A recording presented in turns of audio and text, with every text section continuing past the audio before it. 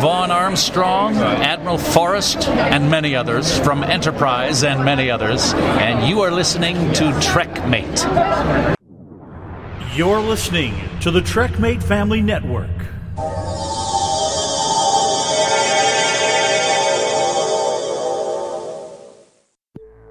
Space, the final frontier.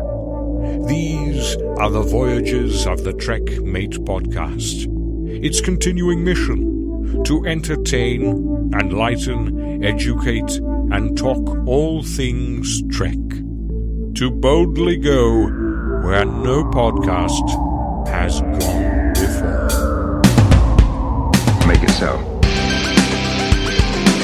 Prepare to attack. All hands battle station. Don't worry, we will get to the bottom of this. All right. Ask is a tall ship and a star to steer by. I don't want excuses, I want answers. Am I authorized to enter the neutral zone? How do you think that tells me about your character? Captain's log, stardate 3541.9. Program complete. Enter when ready. Hello and welcome to TrekMate. My name's Wayne Emery. And my name's Matt Warwick. And thanks for watching, and welcome to all of everyone watching us live at youtube.com/TrekMatePodcast. Remember, you can subscribe to our podcast at TrekMateFamily.com and watch the video of this show, which is released on YouTube, along with the podcast every Sunday. If you want to tune into a live show in the future, you can find out when our next show is by following us on Twitter. We're at TrekMate1701. You can add us on Facebook, just search for TrekMate, or visit our forum at forum.trekmatefamily.com. If you're watching live and you want to join in with the show, just tweet us with the hashtag TrekMateLive, and those of you watching the video will see a third person here, a special guest. That is Mr. Larry Nemechek. Hello, Larry. Whoa! So am I on? Am I on now? You're always on. Anytime I've ever spoke to you, you've always been on. That's an old. There's a comedy thing that the Statler Brothers comedy duo did called Lester Roadhog Moran and the Cadillac Cowboys, which was a parody of a small town country music band. And they were horrible, which is part of the joke. And he would always start off everything on the radio or at their dance and say, "Are we on? Are we on?" So, when they were on. So, anyway, that's pretty obscure. It has nothing to do with Star Trek, but I'm a well-rounded guy. Anyway, guys, thanks for having me on. This is kind of exciting. Yes. No, it's like 1950. It's like 1948 or something here, and we're, pioneering media. It's still very new to us as well. That's the thing. It's one thing to be listening to somebody's voice, but to be face to face with them is brand new as well. So it's been fun. It really has. Thank you for joining us this week, Larry. Did I hear this correctly? Am I popping your cherry as far as having a guest on the show, or have you had a guest before? On the video. Google Hangouts. Yeah. On video. Yeah. I know you've had guests on, but I've been on with you before. So okay, I was just curious. Yeah, exciting time. Oh look, there's the Wright brothers plane. Okay, and now it's us. Okay.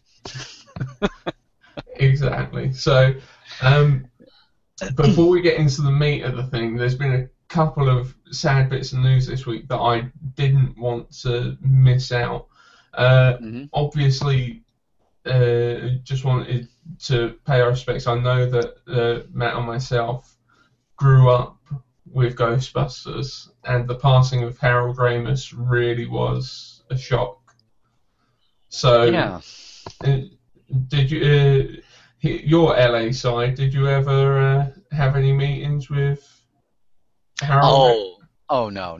My meetings with Harold Ramis were like late night Saturday nights on SCTV. Yeah. To begin with, And no, and I think he was very proud of the fact that he was from Chicago, Second City and all that. And even though he did a lot of, Hollywood work, he made a point of keeping his base in Chicago. So no, it wouldn't have been a circle I would have traveled in L.A., but he wasn't in L.A. to begin with. But no, everybody was, from like Animal House and I know.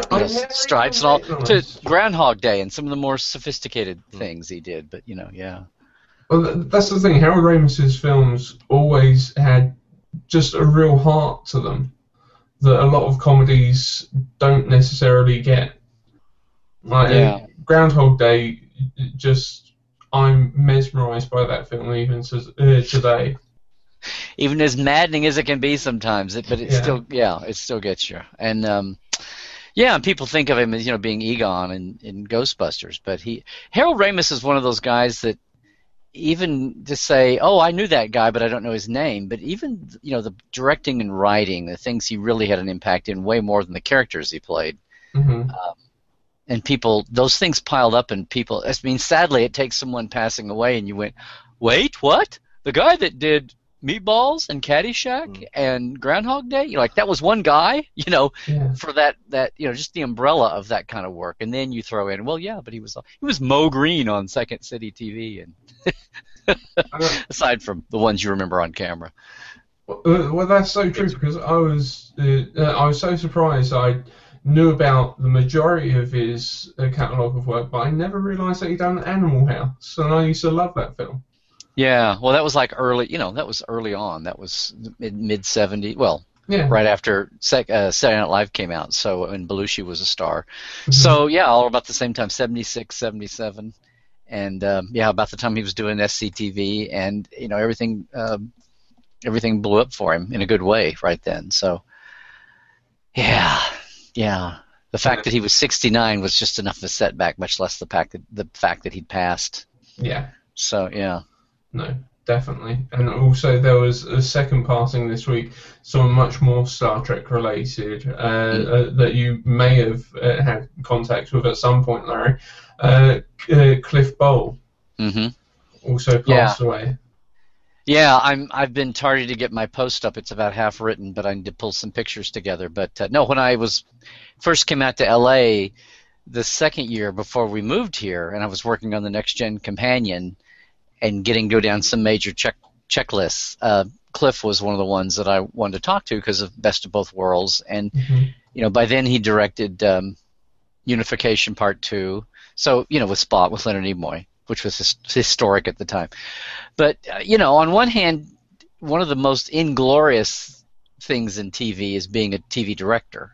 I mean, it's nothing compared to being a motion picture director. It's the same craft, basically, but in movies, the director is the top dog pretty much, and in TV, directors usually are just the guys. It's a writer producer medium, and the directors come in 20 or 26 times a year and shoot the show, or even maybe 10 or 12 now.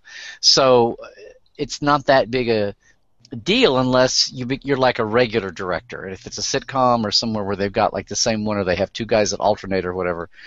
But a lot of shows, and all the Star Treks in particular, have directors they get into a habit with, in a good habit, because they like them and they work, and that's good. That's great. They don't have to be told the continuity of the show, especially something like Star Trek that's sci-fi. It's got its own Bible and background. If you're running out to go film, Desperate Housewives or something, it's like, well, here's the characters.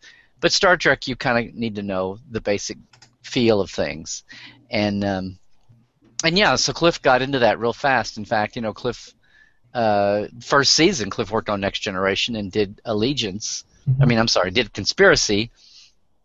And when Captain Reeks, one of those captains that Picard meets with early on about the Conspiracy, Rick Berman decided he didn't like Andorians, and they needed another alien there. They just basically took the antenna and the wig off and made Captain Reeks a new blue-skinned alien with a bald head, and they just kind of laughingly named it after Cliff Bowl, and that's where the Bolians came from. So Cliff was always kind of tickled that, but he was just an average, down-to-earth, blue-collar working director that was just really thrilled that he, not stumbled in, but that he wound up in the circle of Star Trek, and it was so good. And he was the most prolific Next Generation director, and then did a ton of DS9s and Voyagers as well as a lot of the show. He did a lot of MacGyvers, and that was kind of the thing he was doing a lot of before Star Trek. And he did some things since then. He's been retired 10, 12 years, and went too soon, I think. But No, he was a great guy. He was very nice to me. The first, like I said, that second year I was out here, Next Gen was in 6th season, and he was great to sit down. He'd just shoot the bull and tell you what happened. And he didn't all have. We say, "Ooh, best of both worlds," and unified. He also had Aquiel, and he had some other real dogs. And it's not like it's his fault. I mean, again, the director is not the most important guy unless they screw up, but big time, and then they don't get invited back. But it's a producers and writers medium, so you can't totally blame Aquiel on Cliff Bowl, and some of the other, But it's like I got to meet. I didn't meet, but I had lunch today with Chris Black, that was a writer on Enterprise, and we were talking about. I did a thing for my blog to come up soon. But the Enterprise the last season of Enterprise Blu-ray's coming up, and they did a writer reunion for that. We were talking about that, but he had a good point. And he said, on these shows where you have to do 26 shows a year, he's like, he says we had the rule of thirds. A third of them are great, a third of them are horrible, and a third of them are okay. Yeah. Every season. So Cliff had his share of those, and he was always very honest to say, yeah, that was a dog, but hey, I'm glad to have the ride, and overall it was great people to work with, and it was a smart show, and he was always thrilled and honored to be associated with Star Trek, and to be hooked in with one of the classic shows, Best of Both Worlds, the first cliffhanger, and then the thing that really exploded Next Generation's personality. He's forever thrilled to have that association. Just a real plain spoken, down to earth, call a spade guy. Well, to be honest, I don't think anything that we say could top that, but he certainly did contribute so much. As you said, the directors rarely get mentioned of the shows unless it's one of the actors that has stepped into the director's chair. Right. So, no, very much. He's done a lot for Star Trek, and he and Harold Ramis will be missed. Yep. And I should say, I don't know if anybody, it was kind of one of those slow motion things where somebody passes away and then the family takes a month or two to kind of tell the outside world. But it's been about a year since Rick Colby passed away. Winrick Colby, who was German, but who was in the States, and did a ton of, he was probably like number 2 to Cliff, I think, on Next Generation. But Rick, aside from, lots of things, but Rick directed All Good Things, the finale, Really? And then turned right around, which was a 2-hour, and turned right around a few weeks later and was honored and got to direct the pilot for Voyager, Emissary. I mean, a caretaker, and did a lot of, and it actually had kind of an affair, kind of dated situation with Kate Mulgrew when she first came on the show for a couple of years. But no, and he did a lot, and he retired about 10 years ago, and he passed away just about a year or two ago. And he was another one that back in the day, I feel bad because some of these guys I haven't seen them in 10 or 12 years, but again, and again, they're people I've got on my good old cassette tapes. I'm trying to get digitized and get them preserved. So, I'm really thrilled to have done that. And the weird thing about Star Trek, you mentioned people that directors we don't usually know or talk about or whatever. They're in television, but that was the cool thing about working on Star Trek. If you were forget director. If you were the prop guy or the stunt coordinator or you were the construction foreman, Al Smutko, bless his heart, and I don't know if he's still with us or not, but he was the construction. He was basically head of the guys in the mill that built the sets. He had a long career. He was a Hungarian immigrant after World War II, and his pinnacle was he worked at Paramount. And he was the construction guy for all of Next Generation and all of Voyager, and then he retired at the end of Voyager. And his name was Al Smutko, and you should know this. If you just watch Next Generation shows, those ending credits, his name would be like at the top of a page. And I would always kind of notice it. And I had a friend that every time the credits would go by, if we were watching together, she'd go, Al Smutko! And it was just like, it was a Hungarian name, but it had Smut. Is it Smut? Yeah.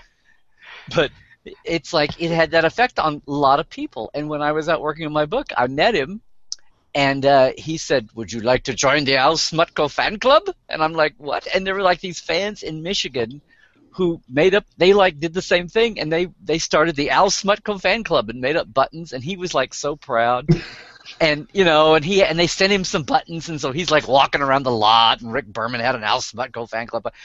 And in the reality of work, here's Hollywood and producers and actors, and then here's like directors and designers, and he's pretty much a tradesman, pretty blue collar, head of a crew. He had a lot of experience in. But Star Trek is the kind of show where the construction coordinator is famous. It's like, and that's one of the cool things about Star Trek, and anything that's got a huge fan base to it, eventually people come to appreciate those guys. So yeah. So anyway, I'm sorry, I'm rambling again, but no, I get it, Larry. I've just looked him up on the Memory Alpha. Apparently, the Al Smutko fan club is still going, and Jonathan Frakes is a member. Mm-hmm. So there you go. Basically, you remember if you said, "Hey Al, can I have a button?" It was sure, and. No, Larry. I do need to lay down the law now. I know traditionally we would record and go for hours. Yeah. However, what's our limit here? The show is now 50 minutes long, so I'm going to have to put you on a leash. Okay, please do. The world will love you for it, please. Yeah. So, first thing that we need to discuss, you're once again going on your famous Vegas Trek tour now. Yeah, this is. We decided last year to hold off a year and come back every 2 years. So this is the year, and the little hashtag kind of handle we came up for it was LA to Vegas, but it's still the Los Angeles to Vegas Trek Film Site Tour with Larry Nemecek. I'm being branded in it. But my friend Terrace Cassidy at Geek Nation Tours, which is actually in Canada, in Alberta, he's doing 20, 30 tours a year now, all game conventions and sci-fi conventions and medieval castles, and military battlefields, anything you can geek out about. And his company is really booming along now. But he came to me a couple years ago and said, "Can we do this?" And for Star Trek, and I said, "Sure." And so we had the first one in 2012. They're kind of small; it's like a boutique thing. Everybody that went on the tour had a ball, had a blast, and we set up the first one, as we're doing again, as a lead-in to the Vegas Trek Convention. So you come to LA. It's like a week of going around here we actually have a plan. And then wind up in Vegas for the convention, and then we technically go. Obviously, you go to the convention, but Terrace is around as a concierge, and we have a goodbye dinner. Like if you're at the Rio there and you want to get down to the Strip or you want to get downtown, he'll get you there, kind of a thing. And if the group wants to do something at night, buck the convention of evening or whatever's available and go off and do something together, they can do that. So yeah, this is kind of the prime sign-up time. And we've made a couple of changes since the tour in 2012. We're actually going to go out to the Valley of Fire this year, where Captain Kirk met his Waterloo, and which is right up the road. It's on the other side of Vegas from LA, which is why we didn't do it the first year. But we're going to get to Vegas basically on Tuesday night and go out there on Wednesday, and work permitting, if Face Off doesn't have him swallowed up, Mike Westmore is going to go out with us and talk about, because he was there when they filmed those scenes. There was a very small crew that went out, and he was out there and talk about that. And here's a cool one for you. The infamous, as many times as Kirk walked the bridge, it was the bridge that killed him. Mm-hmm. And that bridge was given by the film crew to the Valley of Fire State Park, and it's actually being used to cross a crevasse there. I don't think it's desert, so it's not a stream, I don't think. Yeah. But anyway, you can go have your picture taken on the bridge, that killed Kirk, kind of a thing. So that's pretty cool. That's one of our new things. And our welcome dinner this time is going to be at Ciroc Lofton's restaurant after you come in to LAX. Mm-hmm. So yeah, so it's if you're not familiar with it, we basically everything we go to is a Trek Film Site Tour. A lot of them are nice touristy things to go to anyway, like the Santa Monica Pier or Vasquez Rocks or whatever. A lot of it you could go to yourself if you're up on the research, but it's cool. We try to have we have Bobby Clark, who was the Gorn, one of the two guys you can go see him at a convention now.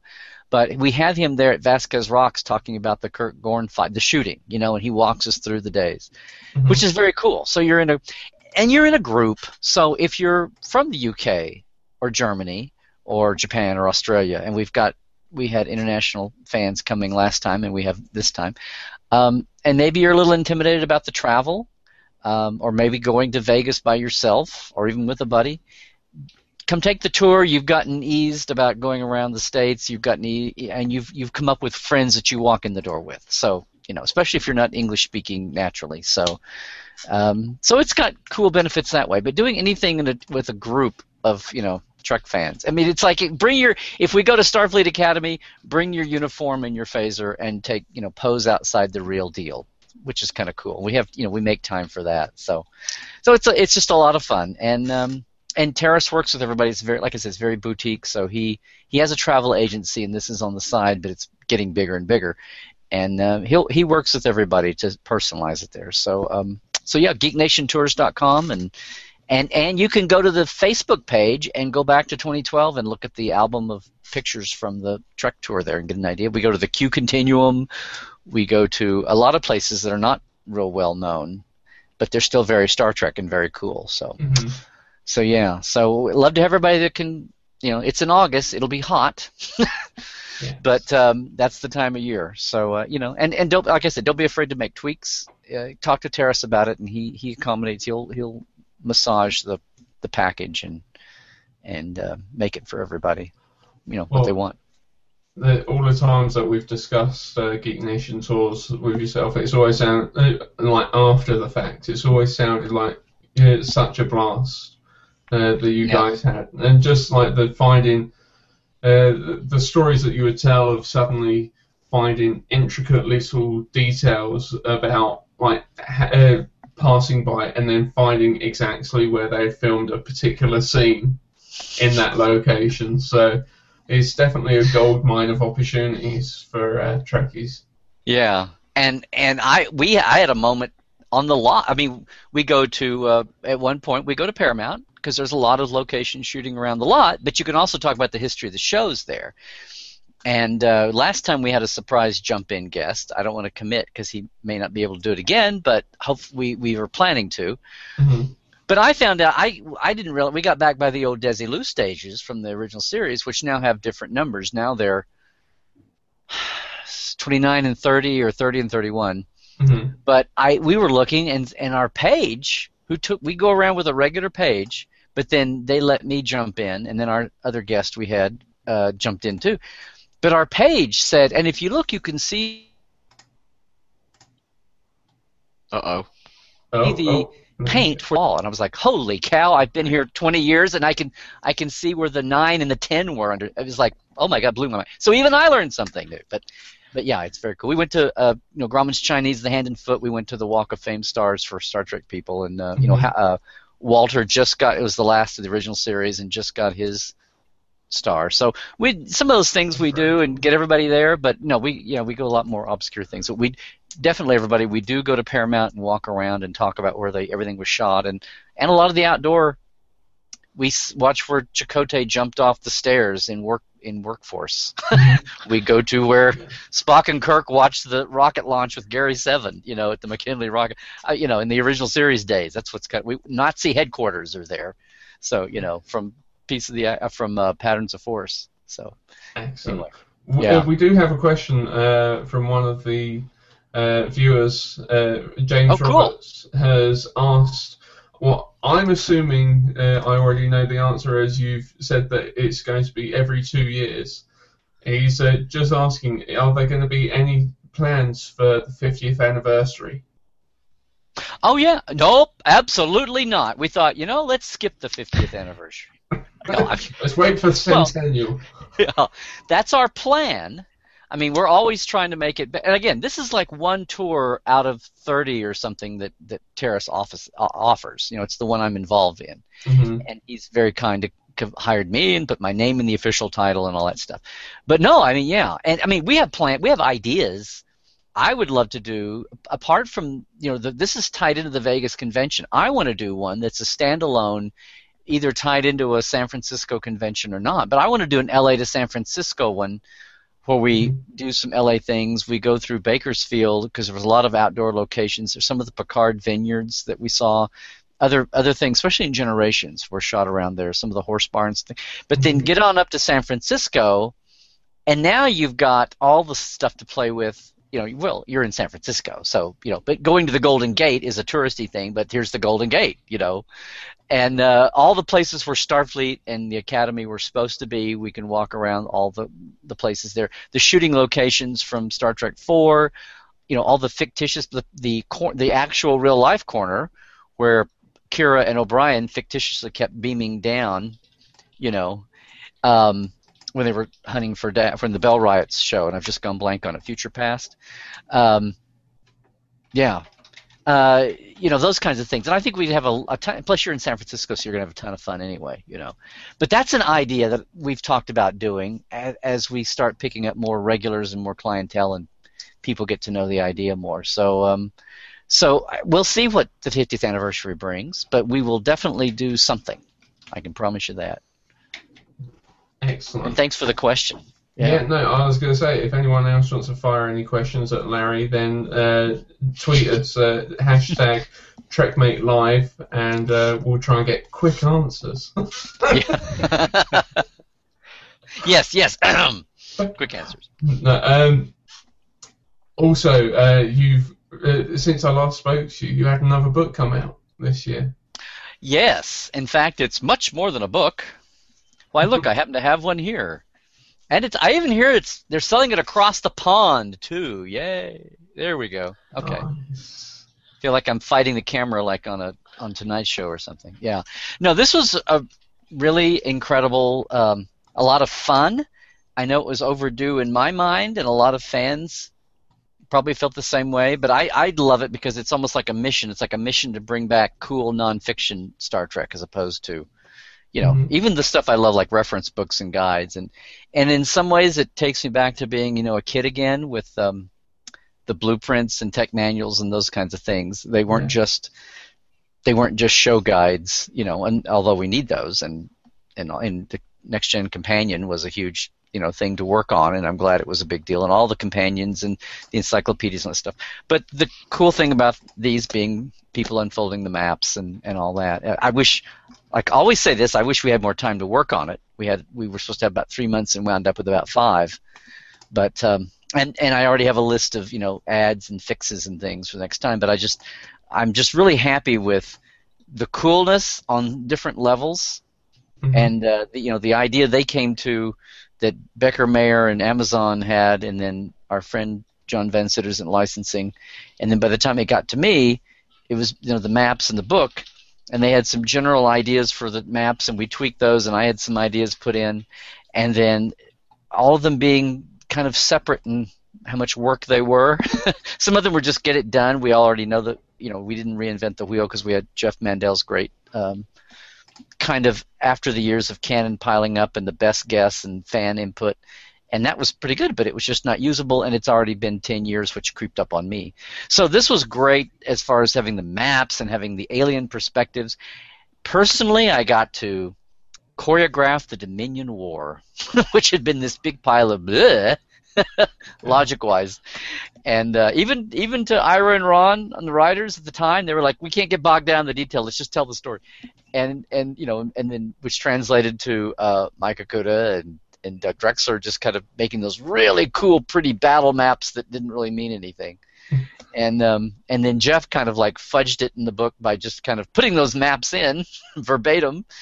Yeah. And you could see how they didn't kind of really relate to anything. So it was like those had to be canon, but so anyway, I made up a reason for what those meant, and I also kind of sketched out what the strategy of and why was Earth and Vulcan and Risa always under attack and threatened, if they were so threatened, why didn't we do a story about Earth being attacked? So I kind of explained what all that, a theory that's I've evolved over the years, and I think it's about the only thing that works well. And so anyway, so I was very proud of getting to expand that. And Jeff does one of the posters in here. He does what I call the kitchen sink poster. It's like everything in there, the map, the last one. So no, I'm very proud of it. And the biggest hoot of all, I think, is that the discount Amazon price is $47.99. I just love that. the 47. Yeah. Well, in the UK, it's 46.20 apparently on Amazon. Oh, okay. Well, it won't translate to the pound as well. But yeah. They didn't get in on the joke. Very cool. But no, thanks for asking. Because the other thing is, it was right before Christmas, and it was like, get it for Christmas. And I want to tell people, it's not, it didn't evaporate with the holidays. It's not just for Christmas, it's for life. It's not just for Christmas anymore. Yeah. So, but everybody's been pretty pleased. Of course, I'm a stickler, and there's a few sticklers out there who are happy to tell me, and I'm mostly happy to hear it if they're nice about it. But I have my own, things that, okay, I'm ready to do the update, or I'm ready to do the next one. Yeah. So, but generally overall, people have been, as it was planned to be, hopefully in a lot of different ways. Hopefully the Klingon fans, or if you're a Romulan or Cardassian or Vulcan fan, you got something cool, or if you're a gamer, or whatever. It was funny because when it first came out, and I was watching Twitter and Facebook, and people talking to me, and somebody said, "I don't have enough walls," I'm going to have to pick that up because I'm curious as to hear your theories as to why Earth and Vulcan were always under such threat when they're so deep within the Federation space. But three words for you: the Gulf War. I'm not that hot on the Gulf War. I know. I was going to say. I knew that was going to. See, I was trying to keep that one short and intriguing for once, instead of blah blah blah all over it. Baghdad Alley and the Gulf War, and I'll leave it with that, and I'll let you find out on your own. How about that? And everybody out there. Research, or buy the book. Yeah, no, I'm definitely going to have to. So since you enjoy filling in blanks, here's one for you that we've always pondered. Why is the nearest ship available always Earth, and why is there no other ships in the Sol system ever? Well, see, Kirk had this great PR guy who always managed to bribe, and he just kind of passed his grandson down to Picard, and that's what it was. Yeah. I can come up with as cheesy an answer as No, I know. You're going, really? Really? The capital Federation? There's only one ship there? Yeah. I know. And it's not even ready till Tuesday. Yeah. and the torpedoes will be in Tuesday or whatever. Oh, wait, that's the B. Yeah. Yeah, it's good to see how, Starfleet has some traditions, every generation. It's like, let's just keep the Enterprise around Earth at certain times. Around cliffhanger time and movie time, let's just keep the Enterprise around. Everyone can go on shore leave to Risa. It's fine. But nothing bad's going to happen. And the only time that they do have ships, they're all incapacitated by some big probe looking for whales. Or this big blocky thing coming from, the Delta Quadrant that we've barely explained. So, yeah. Exactly. Then the Enterprise is luckily not there because it's the only ship that survives, but still. And then, we talk about a new series, and these wimpy TV writers go, there's so much canon, we can't write new stories because there's so much canon to put up with. And it's like, so freedom means you can have the Enterprise be the only ship in the quadrant? Is that what being free of canon means to you? Anyway, get over it, babies. No. My friends, the tough authors of the novels, they managed to weave canon in, so I think you can, hire one of them. Hire me. We'll tell you what to do, right? No, seriously, it's like, right, since we're on this, it's like, write a good story. It's like, write it and they will come and you can tweak. They make fun of the scripts on Next Gen for doing, he texts the tech, fill it in later.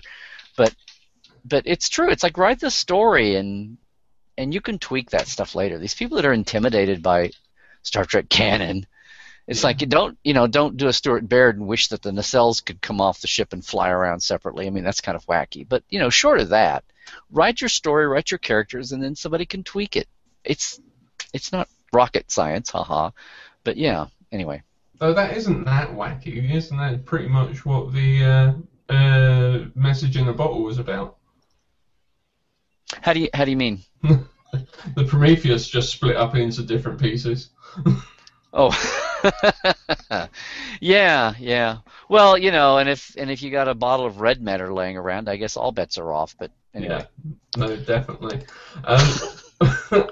Also, we've got another question for you from Commander Furball, who says he wants to just ask about an update for Con of Wrath, which I know is very much a side project. Oh, thanks. And just ticking over.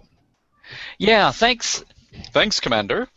Con of Wrath is still going on. It did take a back seat. One of the reasons why I decided not to keep going on with Star Trek Continues as McCoy, but keeping a hand in it, because the Con of Wrath really took a back seat.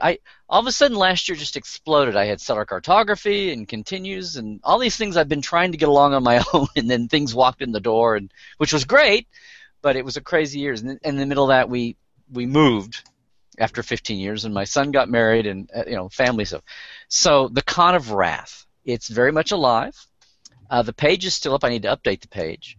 We had one major shoot with about 8-10 fans and dealers in Oklahoma, Texas last year, and that's really the biggest part I got to do. I'm kind of, it's like, commit yourself, damn it.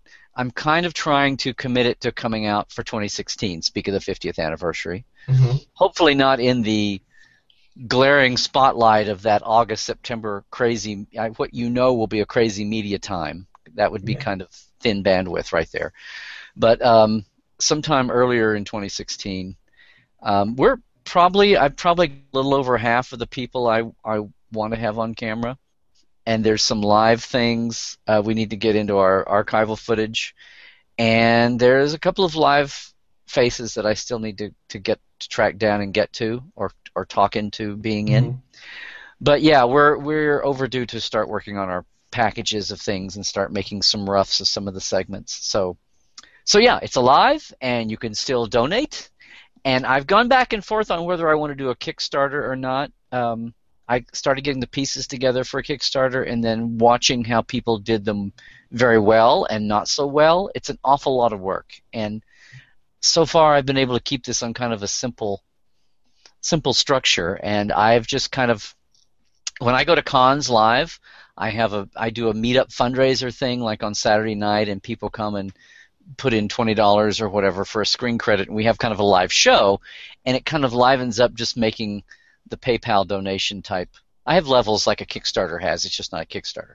But and people are welcome to do that at conofwrath.com and read all about it.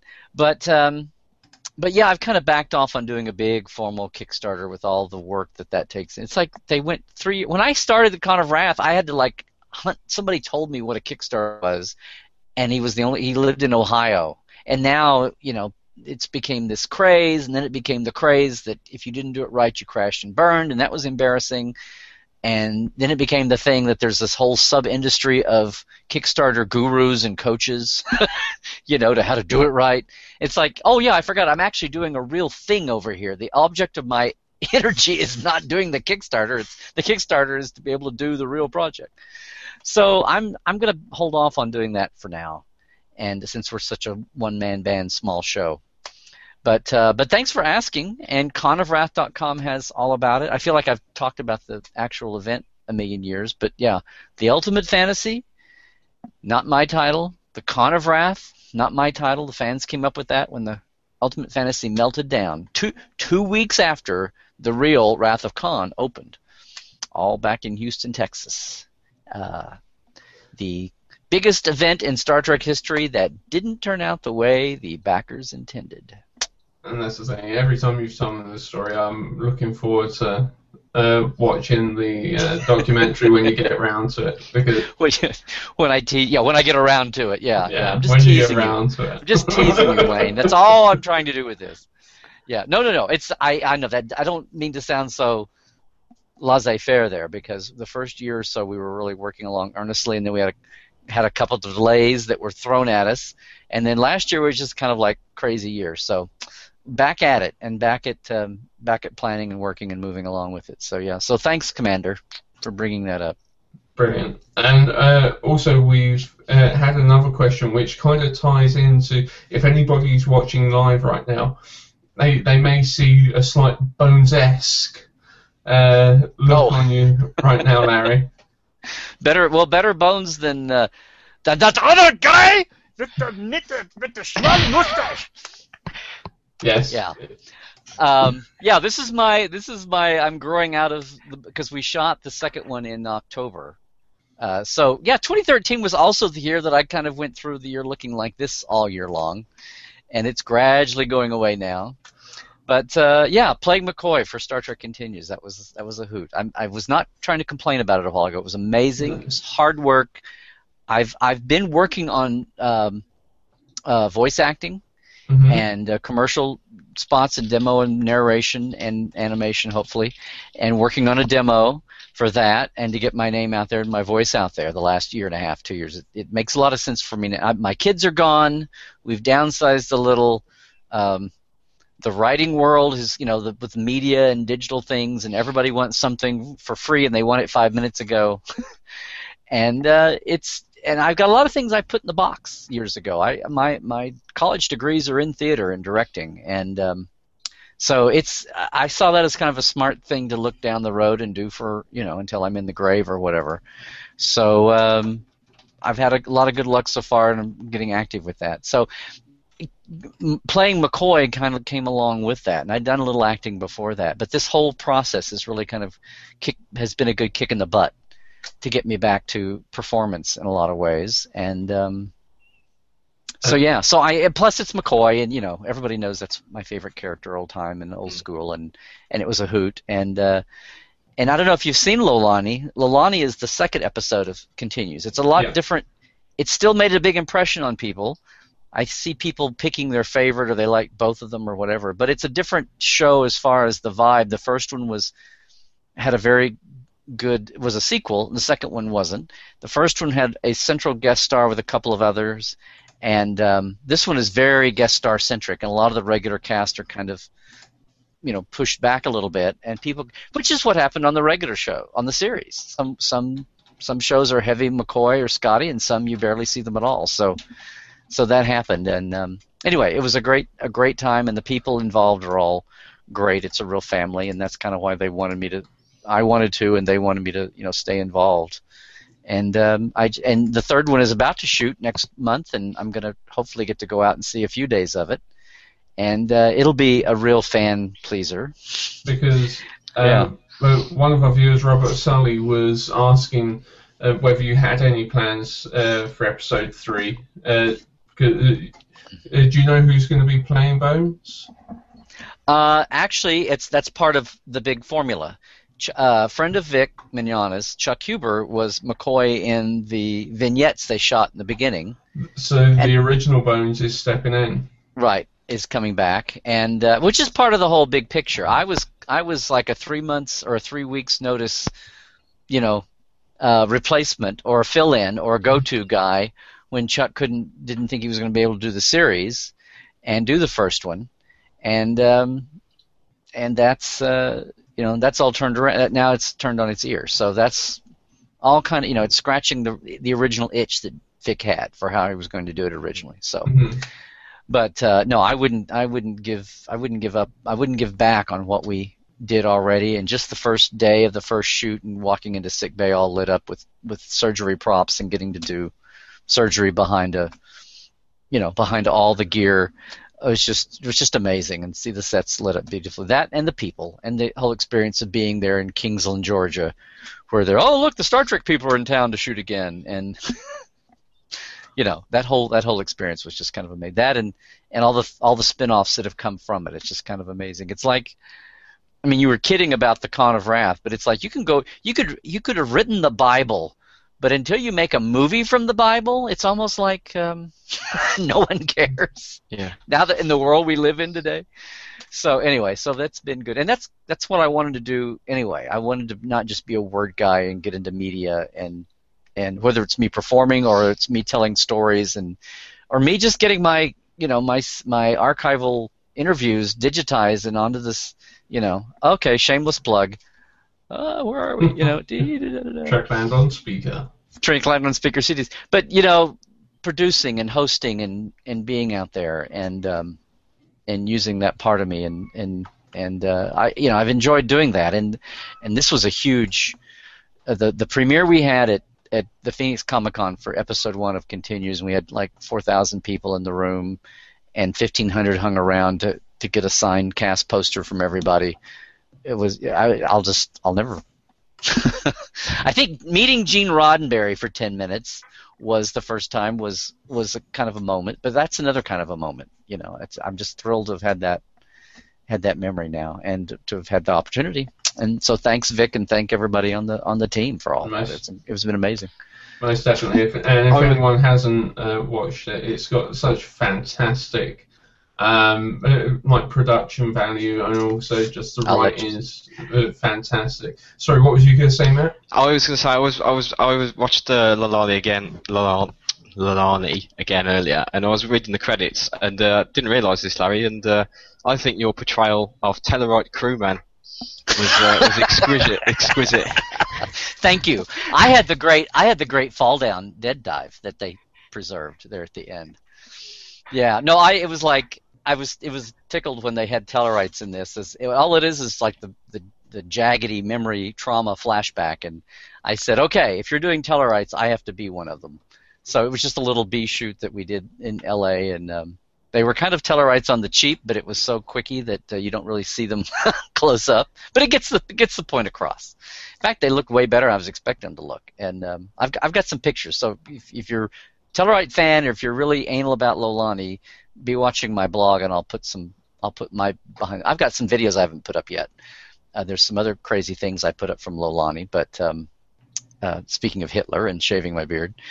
I'll have some Tellarite pictures to put up too. But no, I couldn't let that go by. My gosh, there's still somebody was asking me the other day, and I was like, yeah, there's still the great Tellarite story has yet to be written, and somewhere on some fan film or animation or something, sometime we're gonna finally have the Great American Tellarite novel on film somewhere. All that voice acting will finally pay off. I hope so, human. How do you vote, Sarek of Vulcan? See, there you go. That's it, sneak peek. Also, just one quick word for... Or watch the Phase 2 vignette, the little short. I've just gone blank on the name of it. But it's the short that was filmed and then it hung around, and John Kerrigan got it and put the pieces together, and I'm actually a fully makeup Tellarite in that, and that was a real fan hoot too. That came. It's on YouTube out there too. I've just gone blank on. The title, but anyway, it's the Klingon short. It's all the Klingons and one Tellarite. We'll find out where it is and put a link in the video. So. But, now that's some fine Tellarite acting. That's all I'm going to say. Yep. One of our listeners just wanted us to pass on a message to Larry, which was from Darren Pickles, and we've already discussed it, but he said that your stellar cartography book is fantastic. Oh, yay! One happy customer. Good. I mean, I'm very much up to hear, constructive criticism and suggestions and all that, but people have been just overwhelmingly positive about it. I think people are just hungry for something cool and, outside the box, no pun intended, and kudos to, well, here's the thing, kudos to Amazon and kudos to Becker Mayer and everybody involved in doing this. And if you want, I feel like I'm at an NPR or a PBS thing. If you're wanting to have more cool nonfiction Star Trek, buy it. Buy David Goodman's Federation 150 book. Buy all of the things, because it's just like social media. It's like the counter. Money talks, and that's why I was trying to get people who were going to order it anyway to pre-sale it. To pre-order it before Christmas, before December 3rd, because the bigger a fast, in May and June and July, that ticker going up high made a real impact. So I know Amazon is, not just with this book, but Amazon's kind of cutting back on how many of these kind of cool outside-the-box things they want to have sitting in warehouses. So there'll be other venues out there, other channels. too, and they're not getting out of it. They're just cutting back a little bit. But if you really enjoy this kind of programming, get one for everybody you know. Get one for the. It's like lately I've been telling everybody to now here you guys answer me real quick, and I promise I won't get off on this. We have Netflix in the States that's channeling. You buy your Netflix, and in the States you can watch all the Star Treks and all the movies are on. Mm-hmm. You can literally, whatever your favorite show is, you can watch all. You can put it on advance and just sit there and have them click off after. Do you have anything like that comparable? Yeah, I mean, there's Netflix and Love Film, which is Amazon's streaming service as well. But they don't have everything on, do they? I think they've only just added season 5 of TNG on. Yeah, with regards to Star Trek, our Netflix is so far behind. We've only just got up to season 5 of TNG. So they don't even have the whole run of TNG. No, don't have. I think they're going with the HD releases. Oh, okay. So they're only up to where they are on that. But they haven't even done TOS. They feel like if they put up season 6, it will hurt sales of the Blu-ray or something, maybe. I guess. Okay. Possibly. Well, in the States anyway, I've been telling people after advice passed on to me that if you want to see, say, Star Trek back on TV, which I almost feel like we're back in the 70s again, and that's become our ultimate goal now of fandom is to get a series back sooner than later. But it's like... it's so weird here with Netflix. The dynamic may take a while to filter through to you all or any other country outside the U.S. But here, the fact that Netflix is a platform that's doing House of Cards and Orange is the New Black, and as the original platform, taking the place of a network, and even a studio that supplies a network, because studios would go over and supply cable, premium and cable channels, whatever. But the idea that Netflix is originating, they had the extra season of Arrested Development, and then other places are doing original content too. Netflix is kind of in the lead, and that they're Emmy, that they're award-worthy nominated programs and winning awards. So that whole thing is kind of that, and the fact that CBS is very much aware that Netflix that Star Trek is showing up hugely on Netflix, even more than here in the States. The biggest, CBS right now has the biggest properties: NCIS 1-hour drama, Big Bang Theory of half-hour sitcoms, and Star Trek pulls them all on Netflix. So they're cognizant of that. So it's like here's the secret strategy, kids. What I'm telling people in the States is, and it probably wouldn't hurt for you guys, even if all you have is 5 years of TNG. But it's like put it on the background, even if you're not watching, put it on. Turn it on, let the ticker run, put it on automatically advance, and put it on the back room. Put it on while you're making dinner or you're changing the baby diaper or whatever you're doing. Going to work, set it up. Let that wheel turn, and let that be your white noise of the house. And CBS will be happy they make their pennies, and it'll look impressive, just like if you buy 47 copies of Stellar Cartography, that'll look impressive to Amazon or whatever, watch. So it's all about the metrics. In a way, it's what we've always said about, like, here in the States, the ratings, TV ratings. It's just everything has a rating and everything is easily measurable. Yeah. So it has that bigger impact. But now the studios are catching up with the new technology as to where they should be paying attention to. Did there ever gain any ground? Because I know that there was a campaign a while back for Enterprise to be brought back for a 5th season. Did that ever gain any ground, or has that just fallen flat on its face? Well, I don't. What that was a fan grassroots campaign on Facebook to convince Netflix that they should approach CBS about doing a 5th season. They're like, look, there's all of us here, and you're the ones to do it, and this is how it would get done, and all the things I just mentioned. And there's talk that there's interest of that kind of thing, whether it's specifically a new season of Enterprise or whatever. The idea was that you could build the sets easily, you could maybe green screen a lot more now than you could then for lesser things and do it on a budget, but all the actors are pretty much now. Scott Bakula just got cast as the lead in the new NCIS spinoff. It's supposed to be set in New Orleans. So I don't know about his availability. There's a backdoor pilot, like a 2-hour, just like they launched the way those drama shows launch, those crime procedurals launch now. They'll have a 2-hour thing where the lead goes to another city in their franchise, and they meet, and then the new guy in the new city is going to be the lead, and his team is the new team, kind of a thing. They did that with NCIS LA, didn't they? And yeah. Yep. And they would do that with CSI. All the CSIs would launch each other, New York and Miami that way. So yeah, but the idea was that the cast would probably come back in a heartbeat, and that was the idea. And it doesn't hurt anybody. I mean, like, what got my attention was when Doug Drexler came out, who I know Doug, and when he put his name publicly on that, it's like, well, it's not like it's not like they were asking people to put money into something. It wasn't he was just saying, hey, if you want to see this back, throw your name. It's like a petition, basically. Yeah. And but I loved his comment, and this is a blog this is a vid chat at my Trekland blog. You can go back and see us talk. But I love it when he said, we've had so many new fans come into all of Star Trek.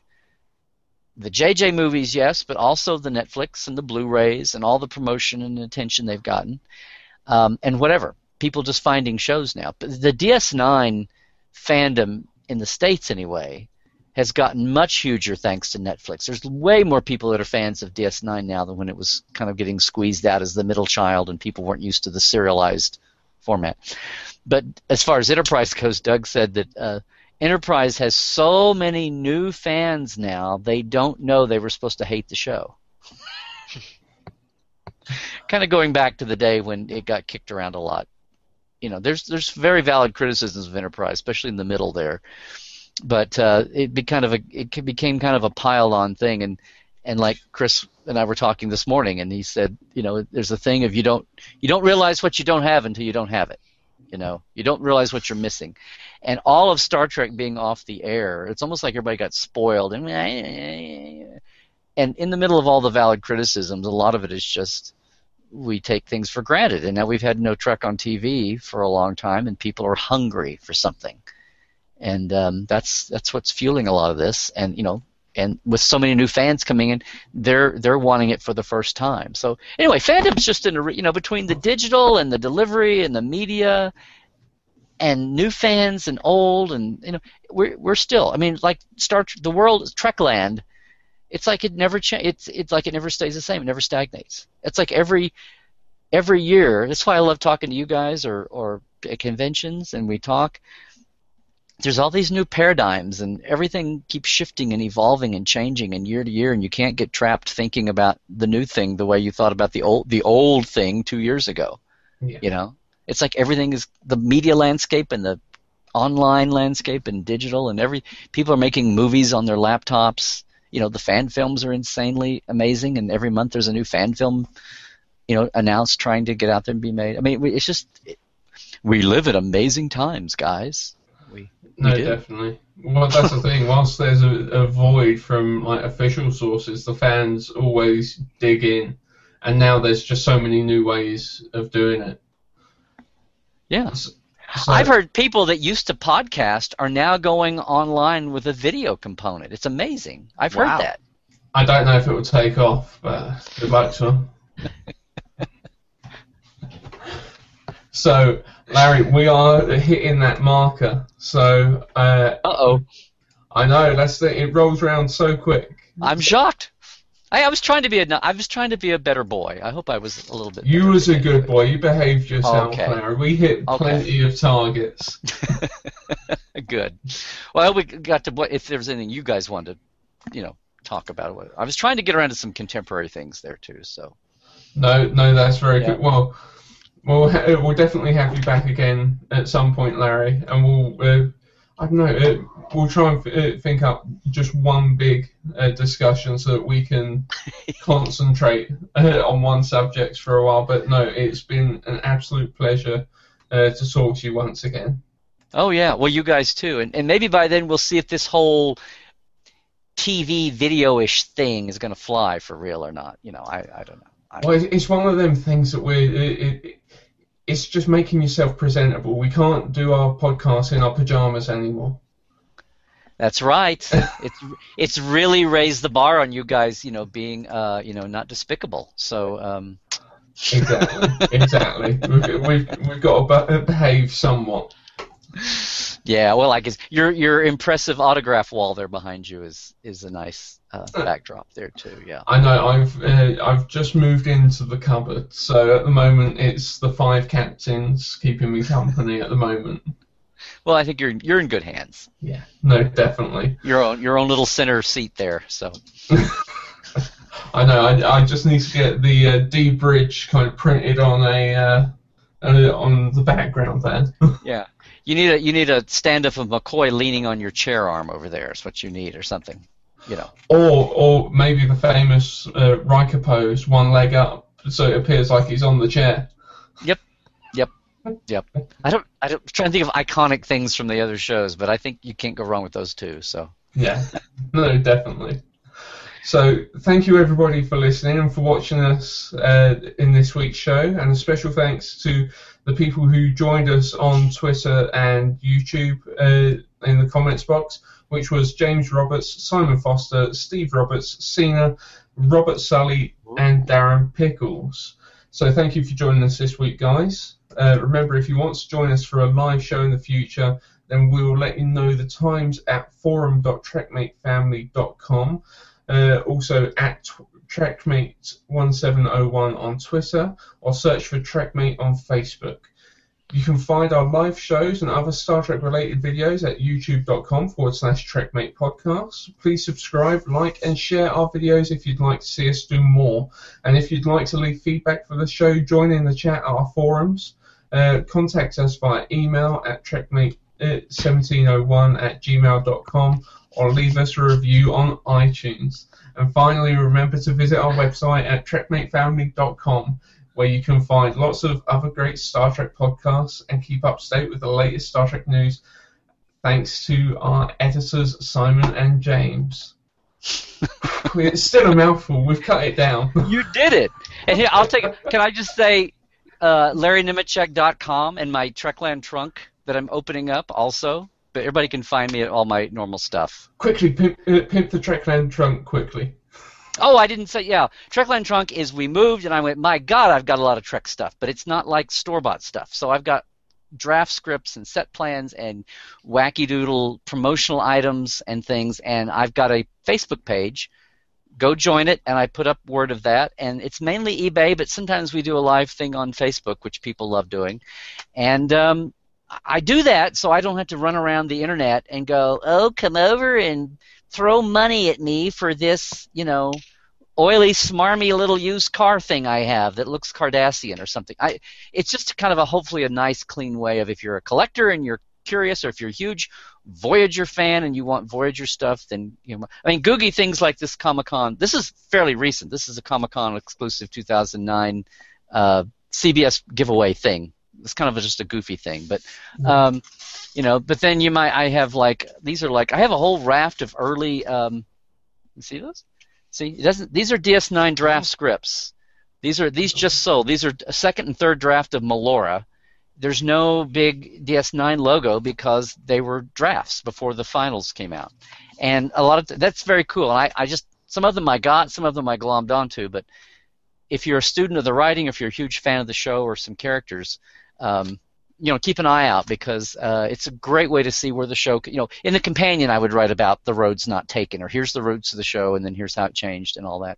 And actually having the, the real deal in your hands, just kind of like, oh wow, this you can see the progression and everything. But anyway, we got set plans and writers' guides and all kinds of cool stuff. I've had some artboard paste ups; they're almost all gone, but I still have a few of those. Things like. Things like this. I know we're running over time. Can you see? This is like a mid-TNG level Starfield monitor with all cast and crew names for the stars and things. That's what you need in your little cupboard, Wayne. That is.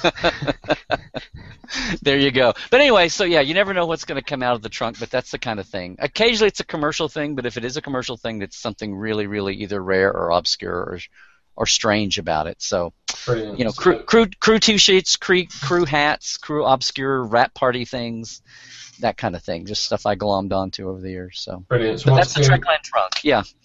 Whereabouts on Facebook was that once again, Larry? Just look up the Trekland Trunk, and I think I have a Trekland Trunk Twitter as a backup.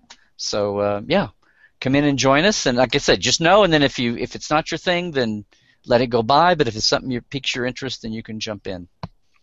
Excellent. And they can, if people want to contact you, it's just at Larry Nemeczek on Twitter. Mm-hmm. And they can find you over at Trekland at larrynemeczek.blogspot.co.uk. Right.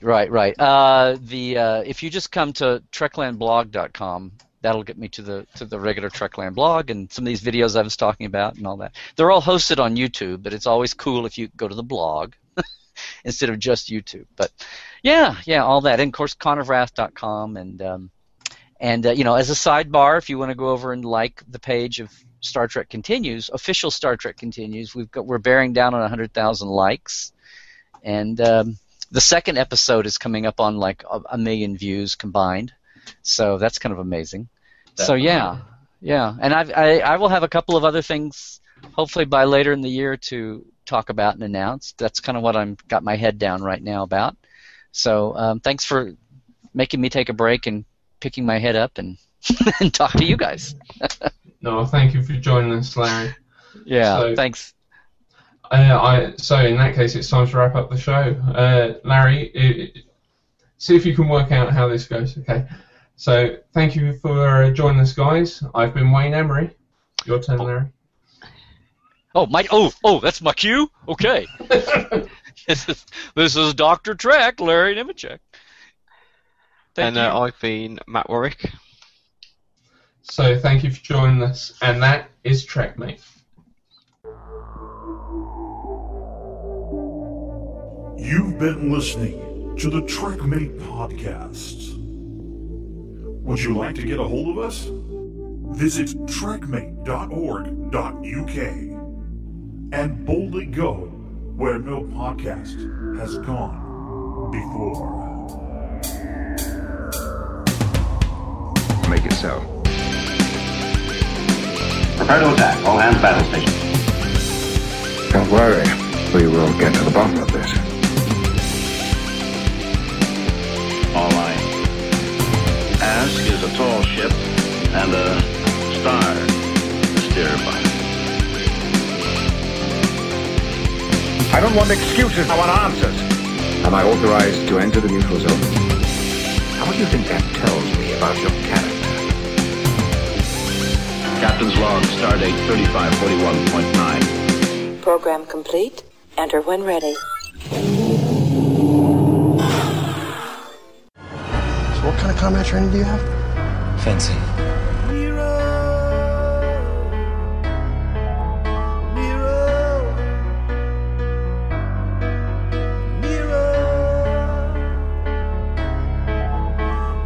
Falling through the air, beam is 10 feet off the ground. Vulcan's getting closer, but there's no one else around. You promised that you'd beat me up, but I keep falling down. Now wait, Chekhov keeps on trying, though I might hit the ground. And I'd say, well, it's too late to energize. It's too late. Said it's too late to energize. It's too late. Gentlemen, we're approaching the drop zone. We have one shot to land on that platform. You may have defenses, so pull your chute as late as possible. 3, 2, 1. Take another jump, take a hit, take a blast for you. I need you like a ship needs a warp core holding on Sulu. Yeah. Well, I love you with a phase of red, now it's turning blue. And you say, sorry, said the ensign, I'm having trouble locking onto you. But I'm afraid it's too late to energize. It's too late.